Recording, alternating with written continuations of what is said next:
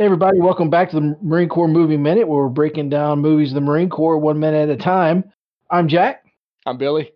And I'm John. Welcome, John, all the way from Australia. Thank you very much for having me, guys, to talk about Leatherneck Scarface Highway. Yeah, no, right? It's good stuff. Yeah, so this minute 109, starts off with some titties. And I don't know if they're angry titties, but they're titties. And it ends with a brief exchange, a little bit of irony, and looks like a setup to some further action. So let's dig in. I want to welcome John, and since we didn't mention it, he's from the Dirty Harry Minute, so a fellow Clint Eastwood Minute by Minute podcast. Absolutely. Thank you guys for having me on the podcast. It's you've set a very good example to all us movies by minuters that we can't live up to. You're reviewing a Marine movie. You're both ex-Marines, and we did Dirty Harry, and I'm ashamed to say I'm not a cop or a serial killer. So you've set a high standard. Well, that's fine. But are you dirty? That's the question. No. No. No. I do every dirty job that comes along. The bar we've set is very low. Oh yeah, it's an easy bar. It's so low we're low crawling under it like Stitch Jones under some concertina wire, Yeah. So yeah, let's get into this minute. So as Perry pointed out, we get some titties. I'm gonna go out on a limb, and they are not angry. I think Stitch was very impressed with them, actually. Yeah, I believe he was. So this has to be asked. All of the students end up being in this one little room, except for that one that decided it was a good time during a firefight to get a shower. She was cool. Yeah. We're being invaded. Oh, I feel so dirty. I'm gonna go clean myself, and then disappears. She's lucky she didn't get shot. I'm really disappointed you guys gave me just the DVD extract and not a high quality Blu-ray resolution. So that was a failure on your part. Yeah. Well, you got to watch it the way I did as a kid, and you got to kind of pause it at the right spot. And I'm not ashamed to say that I paused it a few times, trying to get a little bit more material to work with before we started. I don't know how much material you needed and and what you're doing with the said material. Show prep. Do you remember at the start of the film, one of the articles that Hunnick Gunny was reading was called Island Erotics? Yeah. Oh, yeah. I didn't even make that connection, but there you go. Awesome. Yeah. Everything is put in for a reason. God damn you. That is an incredibly good observation and recall. Because do you think Stitch is he aroused? Does he look perturbed, surprised, shocked by seeing banana titties in there? What do you think? No, he's aroused. He's excited. He's shocked. Because I got I went back to the beginning of the minute, just purely for podcast reasons. Yeah. Of course. And as Stitch, turns the corner, she steps out. His eyebrows go up like surprise, like a little bit of shock. And then he's what he says, U.S. Marines, ma'am. And he's very almost shy. But as he turns around to walk away, he's like diddy bop. And he's like, yeah. He's ready to close with and engage. I think it was the minute before or 2 minutes before, Forgetti was in a similar situation. And he ended up shooting up the skeleton. Yeah. So yeah, you're right, Perry. She's lucky that Stitch is a little more calm and cool under pressure, or else he would have shot up. lit up that blonde. This particular wing is the Department of Anatomy, I think we saw in the minute before. So we're seeing it from all ends. Well, maybe that's it. Maybe that's why she was there. Just so to teach young 12-year-old Billy what anatomy looks like. Yeah. That one took me a second. I was like, wait a minute, your name's Brian. Yeah. Oh. Now, actually, so let's, this actress, her name is Rebecca Pearl. Really? She made credits, huh? Oh, yeah, she made credits her out. She's got, she's been in quite a few things. I am sure I've seen her before. She's been in many things that I've seen over the years. I would have never known that it was her, though, or who she was, or that this is the same woman that potentially turned me into a man. She's been in a show, Perry, you and I have talked about on this podcast, Street Hawk. Oh, no kidding. Oh. Yeah, she was a car hop. Oh, like Sonic.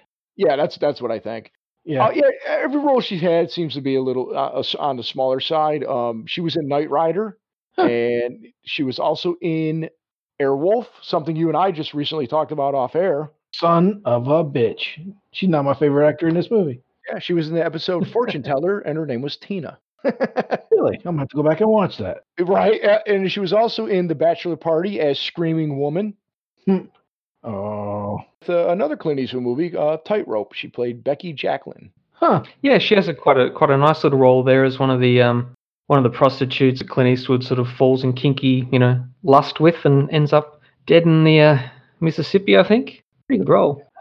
Aside from the ending up dead in Mississippi, she actually may have fallen in love with Clint Eastwood in real life. On IMDb, there's a mention that it says she was a rumored mistress of Clint Eastwood. Get in line, lady. There's a lot of them. Yeah, exactly. What is Sandra Locke going to think? I actually found this website called whodatedwho.com. Yeah, I know. It says that Clint Eastwood and Rebecca Pearl dated. It's funny. It says Rebecca Pearl, 58-year-old American actress. Clint Eastwood, a 90-year-old American actor. They dated for 3 years, from 1983 to 1986. Really? Wow. That's what it said. Well. The internet is never wrong. Well. You know what though? That's she did the role. I wonder what the audition was like though. It's probably like, hey, I'm making a movie. You want to be in my movie? Yeah. Does it pay? Okay. Well, yeah. Knowing Clint's reputation for being a bit of a tightwad sometimes, he probably said, I'll get you a role in the movie, but I'm taking you per diems. Yeah. Well, actually, he might have been pulling like an Adam Sandler thing where, they filmed in Puerto Rico. So it's like, you do this role and it's a free vacation to Puerto Rico with me. Yeah. Yeah. So some of it was also filmed in San Diego, wasn't it? Some of these scenes, some of the beach scenes? I'm sure some of them may, but Camp Pendleton's just north of San Diego, so it's possible, but I imagine most of the combat beach scenes, they're absolutely going to be in Puerto Rico because there's not that many trees in Southern California. Right. And there's some eucalyptus trees in the background, though. Wouldn't that seem to suggest SoCal? I don't know. I think I saw something about that, but unfortunately, I didn't actually double check that beforehand. But I think you might be right. I think they did do some scenes there.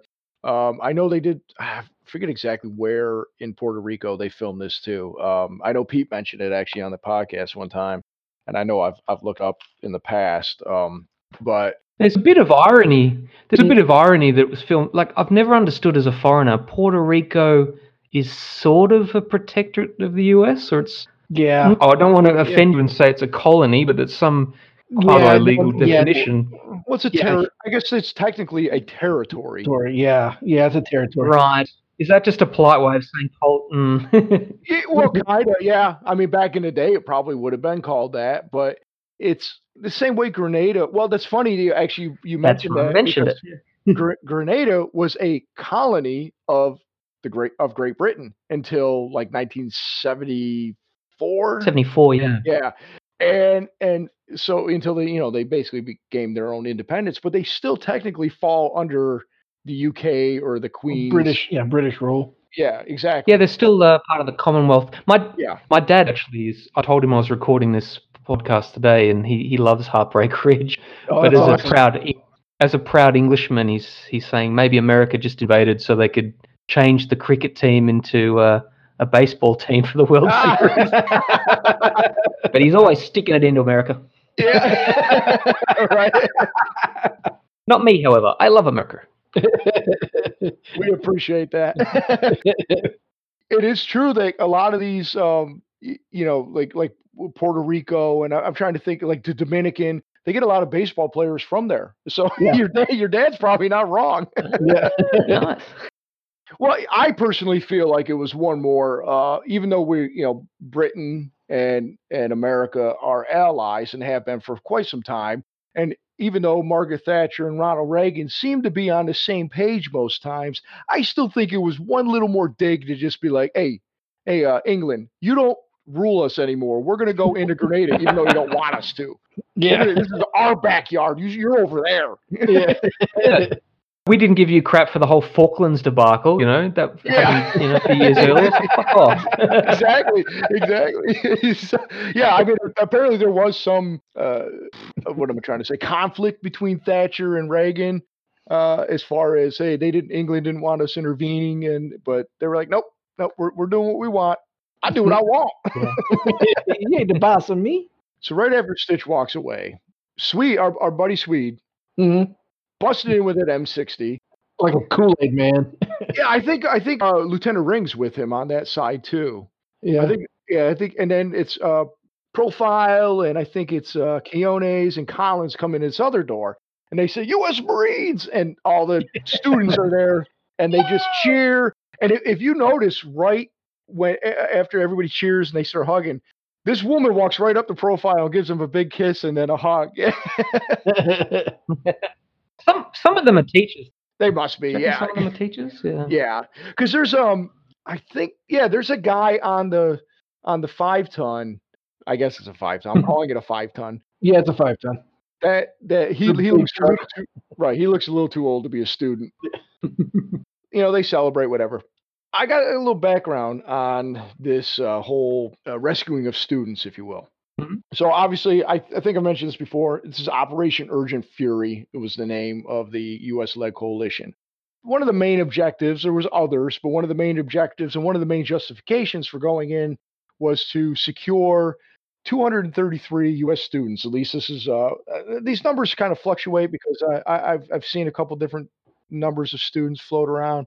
But they said 233 U.S. students were in Grenada at the time. And they didn't, Reagan didn't want to have another Iran hostage situation. So it's like, we got to get them out. Right. And apparently, I think most of them weren't in super danger. They just couldn't leave. Like, they shut the airport down. There was no, all the ports were shut down. They didn't want it to turn into something worse. So these students were going to St. George's University in Grenada, the West Indies. And I was kind of looking it up today, and it's the main campus was called True Blue Campus. But the school was founded as an independent medical school of... Yeah, I think it was founded only a few years before by the government. It was a state-owned, operated school. Yeah, that's correct. It was 1976, actually. Yeah, so it wasn't, what? That was like 9 years or 7 It's surprising. years. Yeah. It's surprising after the first coup was in 1979, where a socialist government sort of took over, bloodless coup. It's surprising that back then they didn't force evacuate, or the American government didn't want the students to return back home. Don't you think? Oh, maybe it was the Carter years, and they just let the students stay on without warning. You stay at your own risk. I don't know. Probably, yeah. That's a good point because, it was Bishop that took over, and he suspended elections and all that good stuff. But I guess there was a couple things I saw. Apparently, he suspended elections, but he was still working within the constitution that the Greater Caribbean Coalition that was down there kind of agreed to when they all became independent. They kind of like had a cooperative agreement, because I remember seeing something about this. So he was sort of still kind of working within, even though he was being more of a dictator. And of course, he was cozying up to the Cubans. And then, of course, what happens here in '83 is the people that try to take Bishop out were cozying up to the Soviets a little bit more. Yeah. I saw a press conference with the head of the Caribbean Coalition and Reagan. I was watching this old news footage about the invasion, and they were discussing how Bishop in the last few years was starting to be, he was open to having elections again. He was reaching out to the U.S. to try to be a little bit less militant, more, kind of maybe a little more open. That could be why it wasn't like that important to say you can't go there. It's also possible that it was such a, it was, all right, well, this dovetails into something else that I found. I think I mentioned it before, actually. They had no intel on Grenada. Because of the U.S. barracks bombing in Lebanon, everybody expected they were going there. And like a week later, they're in Grenada. So at Fort Bragg, they didn't have any maps of Grenada. They had to go out into Fayetteville and get some tourist maps and then make their own maps. And then the only intel they had were like articles from The Economist. So I mean, it probably was a blip on their radar of the U.S. government at the time. It was not anything they were probably concerned about. But then once you start getting the Cubans showing up, building airports, now there's even another coup going on that's even more extreme of communist. That Reagan's like, all right, we just had a bad thing going on. I'm not going to stand for commies, taking over my backyard. We're going to send some guys in. So, of course, yeah, the same thing with not wanting another Iran hostage situation and then looking weak the same way Carter did. So, yeah, it's funny that they maybe didn't prevent them from going. But for all we know, I didn't, look it up. But it's possible they put like one of those State Department warnings. Hey, travel at your own risk. Yeah. So this university, I just found it today. True Blue. A True Blue campus is what it was, and it said the university has had 22,000 graduates, including physicians, veterinarians, scientists, public health, and business professionals across the world. It draws students and faculty from 140 countries to the island of Grenada, and it's involved into a top international education area. In 2020, it has 1,124 U.S. and Canadian residencies and counting. So that was at the time of publishing that there was at least 1,100 U.S. and Canadian citizens there, basically working. Interesting. And it's proud to be the number one provider of doctors into their first year U.S. residency for the last 11 years. So I think a lot of times people go there because it's cheap. They go to medical school for a lot cheaper. Oh, I can see that. But if you get in there and you're getting, the doc's like, yeah, we're going to do this open heart surgery, and you see, graduated from the blah blah blah blah blah blah blah School of Medicine in Grenada, I'd be like, Well, there was like a show on ABC that lasted like a year, and it was basically about this. I forget the name of it. But it was like, hey, we're young and we're hot and we're going down to the Caribbean to learn science and medicine. Yeah. No. Okay, so all right, so about the rescue of the U.S., I found some interesting stuff about it, right, of the U.S. Students. So, well, they missed some of them, didn't they? Yes, they were spread over a few campuses. Yeah, that is correct. Clusterfuck. Yeah. Exactly. This invasion was a clusterfuck as far as they had no intel. They really just didn't. To be fair, it was arranged pretty quickly, I suppose. Within just 6 days or whatever of the takeover by the. Oh yeah, they moved pretty quick. Yeah. Also, Marines really aren't investigators. They just. They're lucky they didn't blow the fucking place up before they got there. Apparently, the Marines came to step up for the Rangers, who the helicopters had been downed or something, and the Marines had to help the Rangers get to the second campus to rescue the second lot of something like that. Yeah, in real life, and I have a buddy that was attached to a Ranger unit and was Special Forces. He was over in Iraq and all that. Of course, he was special. He was a Ranger. Sorry. He teases me all the time that this movie is a bunch of stolen valor because a lot of what you see in Grenada go on, Rangers did, or airborne, So yeah, so the Rangers they had two main objectives. One was to secure the airport in Point Salinas, and then the other was to go on to True Blue campus of the medical school, because the Marines were landing north and securing something called Pearls Airfield. So the Marines were there; they were just doing something else. But basically, two Ranger companies went off into the True Blue campus, and they were encountering heavy hilltop fire around the runway when they were heading out that way, and that's where some of the Marine attack helicopters came in. Now, this is something that I thought was funny about the maps. Apparently, they did silence the enemy positions, but it was a frustrating process, is what I read, is because the Rangers and the Marine aviators were using two different maps, and they were also on different radio frequencies. So also not surprising. Yeah, so they just couldn't communicate. They said at one point one of the Rangers went out there and was using a mirror to designate targets. They were like reflecting the sun. Saying, "Oh my God, it's amazing anything gets done," But that's the improvise and have to overcome thing right there, So they said the Rangers approached True Blue around 9 a.m. Most of the students were hiding in their rooms, but they did say one student was actually showering. I'm just Ooh.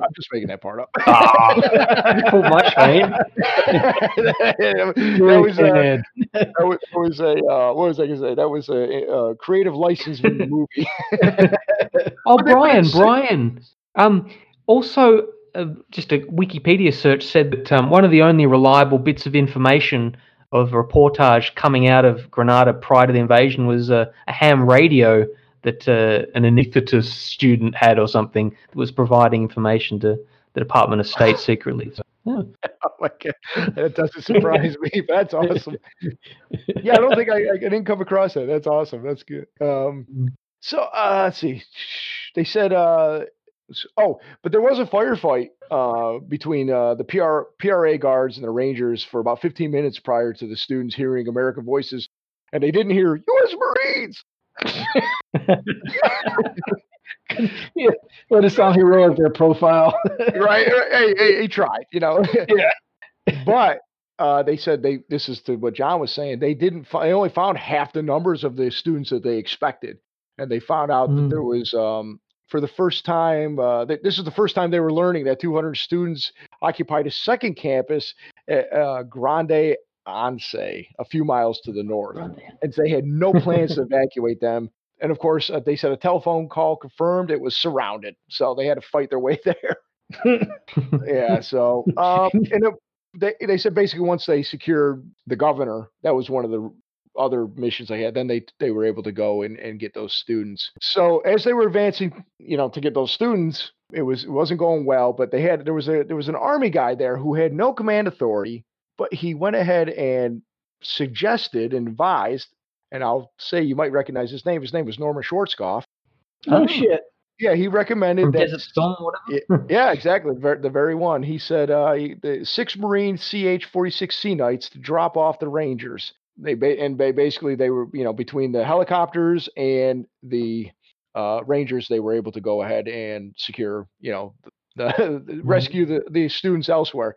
Now there was one of the helicopters did go down, and the Rangers actually had to retrieve a rubber raft from the helicopter and paddle their way out to a waiting destroyer. So there's really nothing to do with the rescue of the students aside from it's just amazing what they how things happened and what they had to do. Row, you shut up, Carl. But after they did that, they found out that there was yet another bunch of students in nearby Prickly Bay. So they had to do a third rescue mission. So it's all over the place. Students. Right. But as we learn in college, behind is a terrible thing to waste. So we have to take them, So okay, so what is that? I legitimately don't understand. It's got the ring of a joke to it, but do you guys use the word behind in America for bum, for ass? Sometimes. Behind? But it's a play on an old United Negro College Fund commercial from when it may have been even older than the 80s, but there used to be a commercial all the time, and that was the tagline: "A mind is a terrible thing to waste." And it was like I specifically remember this commercial. It was a young black kid, and he was like saving his pennies, and he went up into the closet or whatever, and it was like he was saving college money. And it was like, please give to the United Negro College Fund because a mind is a terrible thing to waste. Okay, that's lost to me as a foreigner. Completely lost. I know behind's an ass, but I don't know what that's got to do with university. Yeah, so that's and Stitch Jones, he's saying a behind is a terrible a mind. It's so your instincts were correct. It's just lost on you. Context is everything. I mean, that is a nice behind in those nice tight 80s pants, Yeah. The big ass pat. Or nowadays would be called mom jeans, but yeah, wearing them around their throat. Yeah, they're pretty high. They're definitely some 80s jeans right there, but it's pretty funny. They load the students up in a 5-ton, and this is where we get a nice little can't remember what I said Rodney Hill, but I was going to say Collins. He mentions either was it Delta Company, or he specifically mentions one of the guys in one of the other companies is going to get some surfboards and they're going to go down to the beach and start surfing. Yeah. Yeah. Which I don't think they're going to be doing that in the middle of a war zone, but okay. Charlie don't surf. Yeah, exactly. Exactly. There was one review in the Washington Post I researched. It said, quote, "Most of the time you wonder why they aren't issued beach towels with their bayonets." I've been deliberately riffing on this line, yeah. They were complaining there's no sense of stakes in this part of the movie. Like there's no real dramatic pressure. And Yeah, I that was guess. one of the but, reviewers. I mean, before this, there is a little bit of a firefight, and it's their first baptism by fire.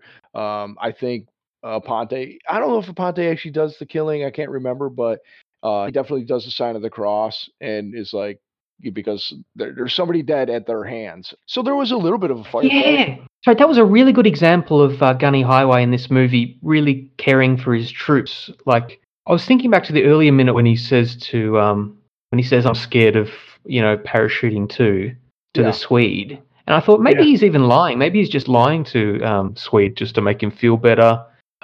He's really developed as you say, the esprit de corps for his Esprit de the corps, people yeah. who's not. And he almost cuts himself when Aponte says, I apologize to Jesus, Senor. He's about to cut him out and say, "Don't be stupid," but he catches himself and he just lets Aponte sort of pray for his killing. Yeah. Some nice touches. Yeah, it's funny because, like, I mean, I've never been in combat like this, so I can't say. But one of the things in boot camp, I'll just go back to that. You usually got 4. We had 5 at one point DIs, and the 3 junior or lower ranking, not ranking, but like in the hierarchy of DIs are just they're just the worst. They treat you like shit. They're terrible. But your senior is supposed to be kind of like the father figure. He's supposed to be like the one that, like, he's tough but fair. And I feel like that's very much Gunny. Like he's hard on these guys. He's trying to train them up right, but he's looking out for them. He's trying to. I mean, you find out he's a nice guy, basically. Yeah, he cares about his Marines. Yeah, he legitimately cares. So that's interesting. Did you see earlier on when they're in the Huey, or one of the helicopters on the way to the island? One of them's doing the other's makeup, the camouflage. You see that nice little touch? Yeah. And when we talked to Pete Koch, he mentioned that they weren't given any sort of like they just put the makeup on them, or the makeup, the camo on themselves. They all tried to make it a little unique, but yeah, I like that a little bit. I think it was Profile and sorry, it was Profile and Collins, I think, that were doing that together. And they were just kind of putting on the grease paint, basically. Yeah. You paint it up for war. I wonder if they would have treated each other so courteously with patience before Gunny was in charge of them. I don't know. He inculcated their kindness. I think they probably would have been shitting their pants before Gunny was in charge of them if they were getting ready to go to war. Oh, is that true?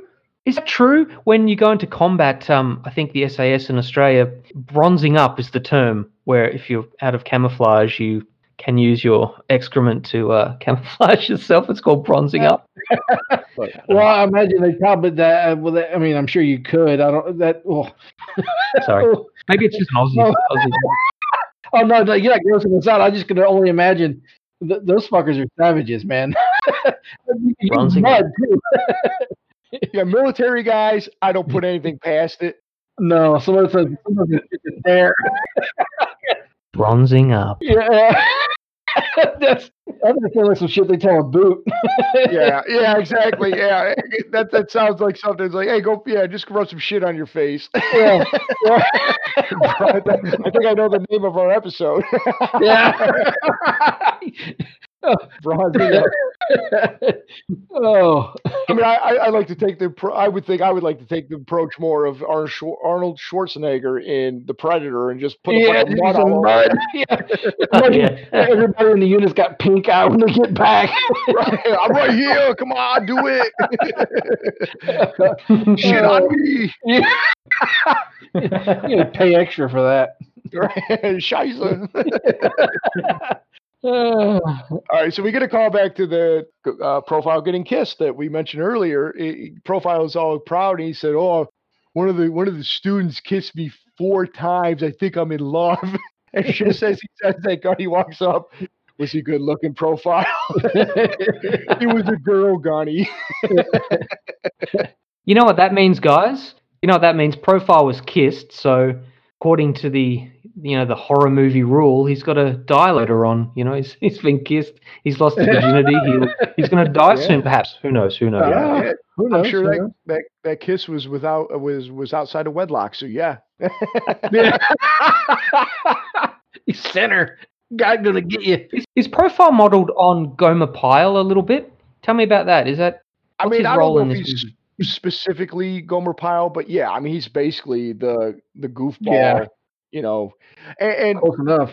yeah, there's all types that you serve with in the military, and to this day, I have a guy from boot camp that I'm friends with a guy from boot camp still, and he to this day he will bring up this one particular goofball.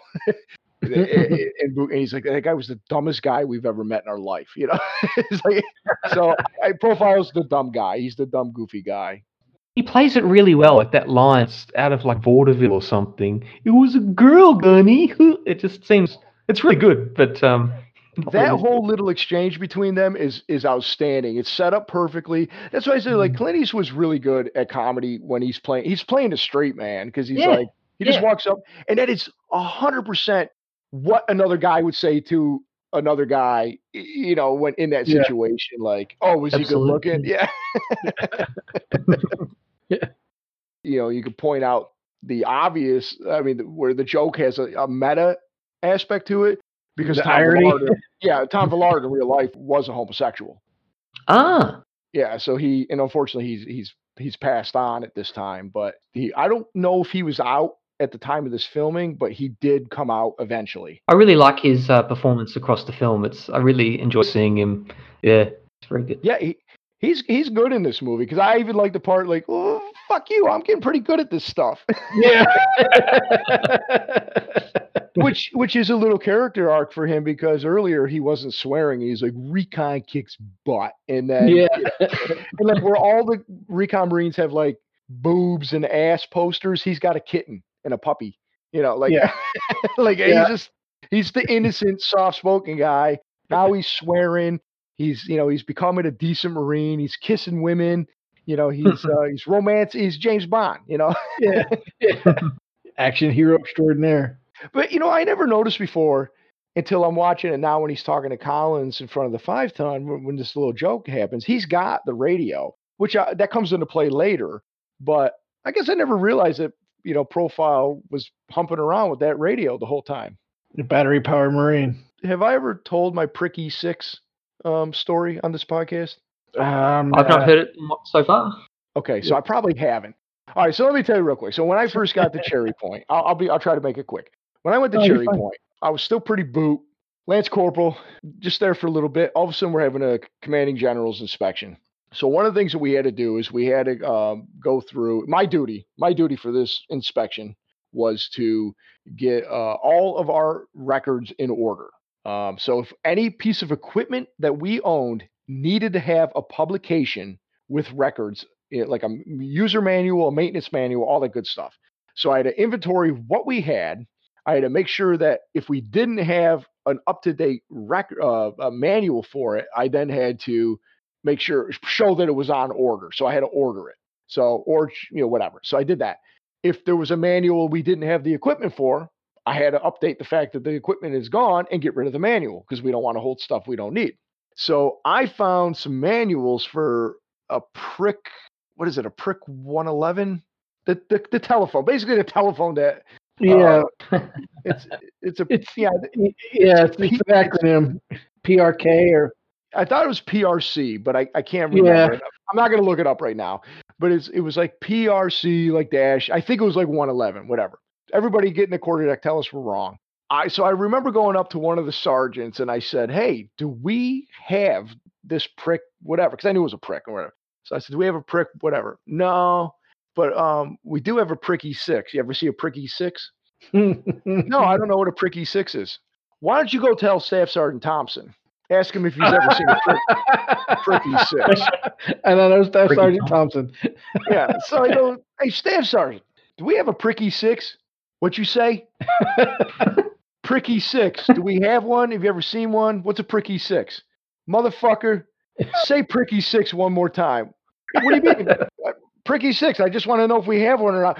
Motherfucker, you said it again. Stop saying pricky 6. I mean, I'm so fucking thick that I can't figure out what's going on here.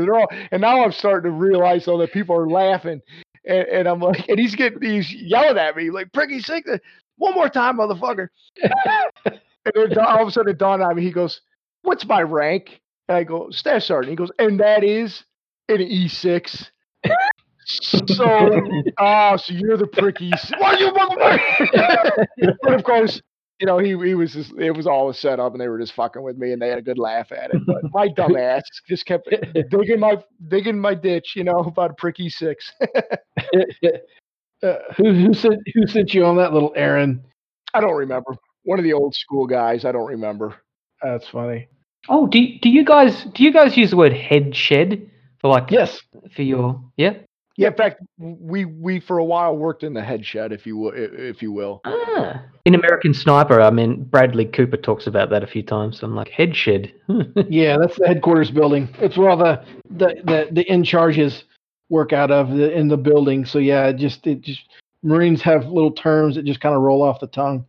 Yeah, because technically it was the general's building or the commanding general's building. Yeah, but we all called the it. Cool people called it the head shed. Yeah, exactly. I love all these words: head shed, E6, the head for the toilet, liberty leave. What a world! I'm holding an ink stick in my hand right now instead of a pen. I'm wearing Go Fasters, so instead of sneakers. It's just, some of these names are stupid. Some of them are, but some of them are kind of pretty good. I think we've talked about this before. Moonbeam. Yep, flashlight. Yeah, it's a flashlight. Moonbeam seems harder to say than flashlight, but because it's a moonbeam. Yeah. Would higher up ranks still use these words? Like Major Powers, would these words be beneath him and he'd say them correctly, or just for lower ranks? No, not all. Normal naval terms like deck, head, stuff like that, they would probably use because definitely use it. Yeah, no, they would definitely use that. But like some of the more there's some terms that you get, they teach you like moonbeam, like you get it like in boot camp or Marine combat training. That's the only time that they use them, but they try to phase you out of using some of those terms in MCT, Marine combat training, or I'm not sure about SOI, School of Infantry. But they try to phase you out of using some of those words because they're just not used in the fleet, and they just kind of more or less make you look like an asshole. Yeah, like we had glasses, and they call them portholes. But I swear, but once you're in the fleet, they weren't the beat me fuck me kind that we call them, but they were more like aviators. So a lot of times they wouldn't call them glasses. They would say, "Where's your aviators?" Even though they weren't referring to sunglasses, they were referring to your glasses. But sometimes, just depending also who you were talking about, would just say, "Where's your glasses?" But I don't think Major Powers would tolerate these colloquialisms. Yeah, no, he was not one of the cool ones. He wouldn't use head shed. He would say whatever is in the Marine Corps manual. Yeah, because as we know, he consults that thing before he mounts his own lady just to make sure he moves in a proficient military manner. Yeah. Do you guys think? Go ahead. Do you think Major Powers, like the actor who plays him, is he famous? He looks like a bony faced Johnny Depp or something. He's been in a few movies. To have a southern accent too? Jack, does he have a southern accent? I don't think he is. I forget. Everett McGill. I forget where he's from. Yeah, but he was in Dune, like the original 1980. Was it 3 Dune? Yeah, he was.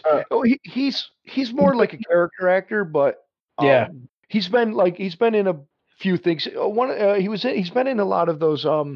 David Lynch, because he was in David Lynch movies because he was also in Twin Peaks. He was a recurring character on there. Never saw that show. I heard it is incredibly weird. He got his start as like not a Broadway singer, but like a stage play guy. Hmm. Yeah, I know we talked about it in the past, but yeah, he was pretty prominent on stage, I think, before he ever was on screen. And he's done a bunch of things, but let's see, I'm trying to find him real quick. Everett McGill. I'll tell you real quick where he's from. And by all I accounts, thought he's he had supposed a to be I cool. thought he had a slight southern lint, Yeah. Gunny Oh, Highway. Yeah. He's from Miami Beach, Florida. He Yeah, definitely has that. yeah, he's south. Go to a Sergeant Highway. Yeah. You're out of line. yeah. He's Like definitely got a Yosemite twang. Sam. I don't even know what He's kind taking pictures. He's taking pictures here. Do you think that's in line with his character? Isn't that more of a Lieutenant Ring type of thing to do? I don't know. of ring I could see doing that for as far as the The scrapbook. yeah. Well, I was gonna say because he's all about the intel. Like when he snapped to attention, he's like Grenada. It's 86 nautical miles off the coast. You know, like Yeah. he's all about the report and the Yeah. knowledge and all that. Power seems like he wants it for a scrapbook. I feel like he's the Yeah. one that's like, oh, I was in combat. Here's my I love picture. me wall. Yeah, this is like, look how badass I am. I'm taking pictures of everything. Yeah. I think it's fairly in line with him because if you notice, Gunny's talking about coming across some resistance, and he's like, it's probably just local fanatics. And he's Yeah, like, he blows negative. it off. Yeah, he blows it off. He's like, negative. These Listen were to your Cuban experienced combat vet. yeah, he's not paying attention. He didn't have anything to do with the rescue of the students. He's just there kind of observing. Yeah. And he's blowing off the guy that is giving him a report, reconnaissance from recon platoon. Yeah. Whose job is to go find things out and tell him, hey, we found bad guys. We know kind of where they're at. Or Yeah. So, anything else about this particular minute that either one of you want to cover? Because I'm tapped out. I just wanted to mention a bit at the start with Stitch. Sure.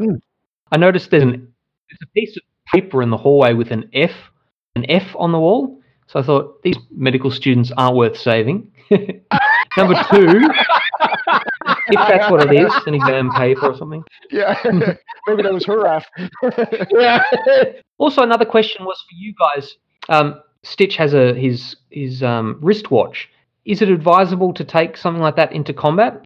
I know timing's important for things, but maybe it could be a liability in combat. You're caught or torn or something. There's only specific watches you're allowed to wear, or at least we were allowed to wear in uniform. The G-Shock is one of them, like a sports watch. Right. I would think you want something because you want something that's not going to reflect. Yeah.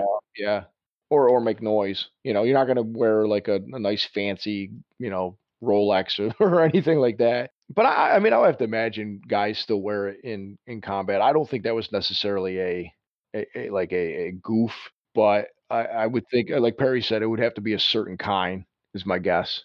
Yeah, they don't want you wearing like bright, flashy watches. One, because they're likely to get the shit cracked out of them, so they don't want to hear about, you broke your watch. But yeah, the rubberized, non-metal bands, I think, is typical. Yeah. Well, hell, just as you guys are talking about that, Major Powers has his class ring still on his finger. I saw that. Yeah. Now I would say that's totally ill-advisable. Yeah. Yeah, but he wants everybody to know he was a graduate of Annapolis, 77. Big time football hero. He was a big time football hero. The last thing I just was a bit of a criticism from my other colleagues over here at Dirty Harry Minute. Uh-huh. They're saying, I don't know, there was a bit of a B-grade haunted house feel to how Stitch enters the frame. Yeah. They were just giving a little shade to it, saying it's not really, and the music's so B-grade in the background, it's a bit cheap. That was their comment. Some Scooby-Doo, like squeaky shoes. Exactly. It's to set up the surprise, though, of boobs, I think. Yeah. Because the minute before, or just before that, you have the tense scene of them clearing the rooms.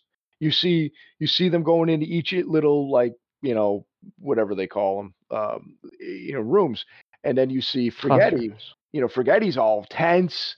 The thing pops up. He shoots the skeleton up. Then Gunny scares him again. Yeah. Almost shoots Gunny. So that's all tense. That's all. He's all hopped up. He's sweating. He's all scared. Jesus Christ, Gunny! He almost So now we're getting the same thing. Even proof. With Stitch. Yeah, exactly. Yeah, exactly. And, so now you get the whole thing with Stitch kind of replaying that, like, all right, what's Stitch going to come across? Maybe now you're to think you're not going to get a fake out. You're going to get a real Cuban army guy that he's going to have to get in a firefight while he's clearing his room. And instead, you get gratuitous nudity. Yeah. You know what also got me too is that those Marines kicked those doors in. There's open windows right there. They could have just peeked in. Oh, you know what? I actually I'm glad you said that. I forgot. Yeah, that one like teacher's just standing right in front of the window with his back to it. What if they cleared it the way they kind of taught us in MCT in Combat Town, where you kick the door in, they're throwing flashbangs in there, and they're coming in, bang bang bang bang. It just took out. All right, good stuff. What do you guys say we wrap up this minute then and move on to the next one? Absolutely. Perfect. All right, John, why don't you tell everybody where they can find you before we do that, though? Everyone, I'm one part of Dirty Harry Minute. If you go to dirtyharryminute.com, we've wrapped up the series, but we will do some few bonus episodes in the near future. So yeah, just Google Dirty Harry Minute, and even before that, just check out the original Dirty Harry. It's such a good movie. Oh yeah, maybe even better than Heartbreak Ridge. Oh yeah, maybe, possibly. No, it's a great movie.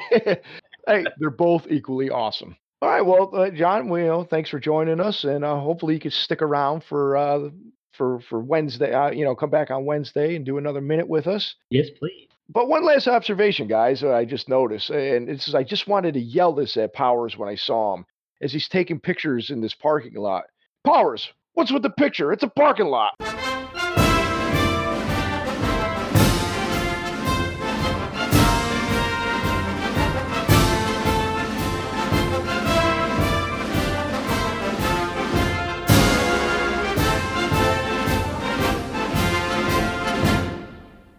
Hey everybody, welcome back to the Marine Corps Movie Minute, where we're breaking down minutes of the We're making it down to minutes.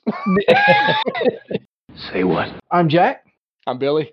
And with us today we got a special guest. Well, fuck. I stepped all over it, man. I know. Say what? What, Perry? What? Bye everybody. Do you even know what that is from? No. It's from Caddyshack. Wang, what's with the pictures? It's a parking lot. Jesus Christ. That's all I can think of. The second one? The second one. It's the first one. When Rodney Dangerfield first shows up to Bushwood, he's got an Asian guest of him, and he's taking all the pictures. And he goes, "Hey, this is my." He goes, "Hey, Wang, this club's restricted, so don't tell him you're Jewish." And then he goes, but then he's taking pictures. He goes, "What's with the picture? It's just a parking lot." That's Major Powers in there in the parking lot of the school. All right, they're not all winners. All right, fucking Billy, fucking Gunga Unga Unga. I got him telling bad jokes. I got that going for me. Right, which is nice.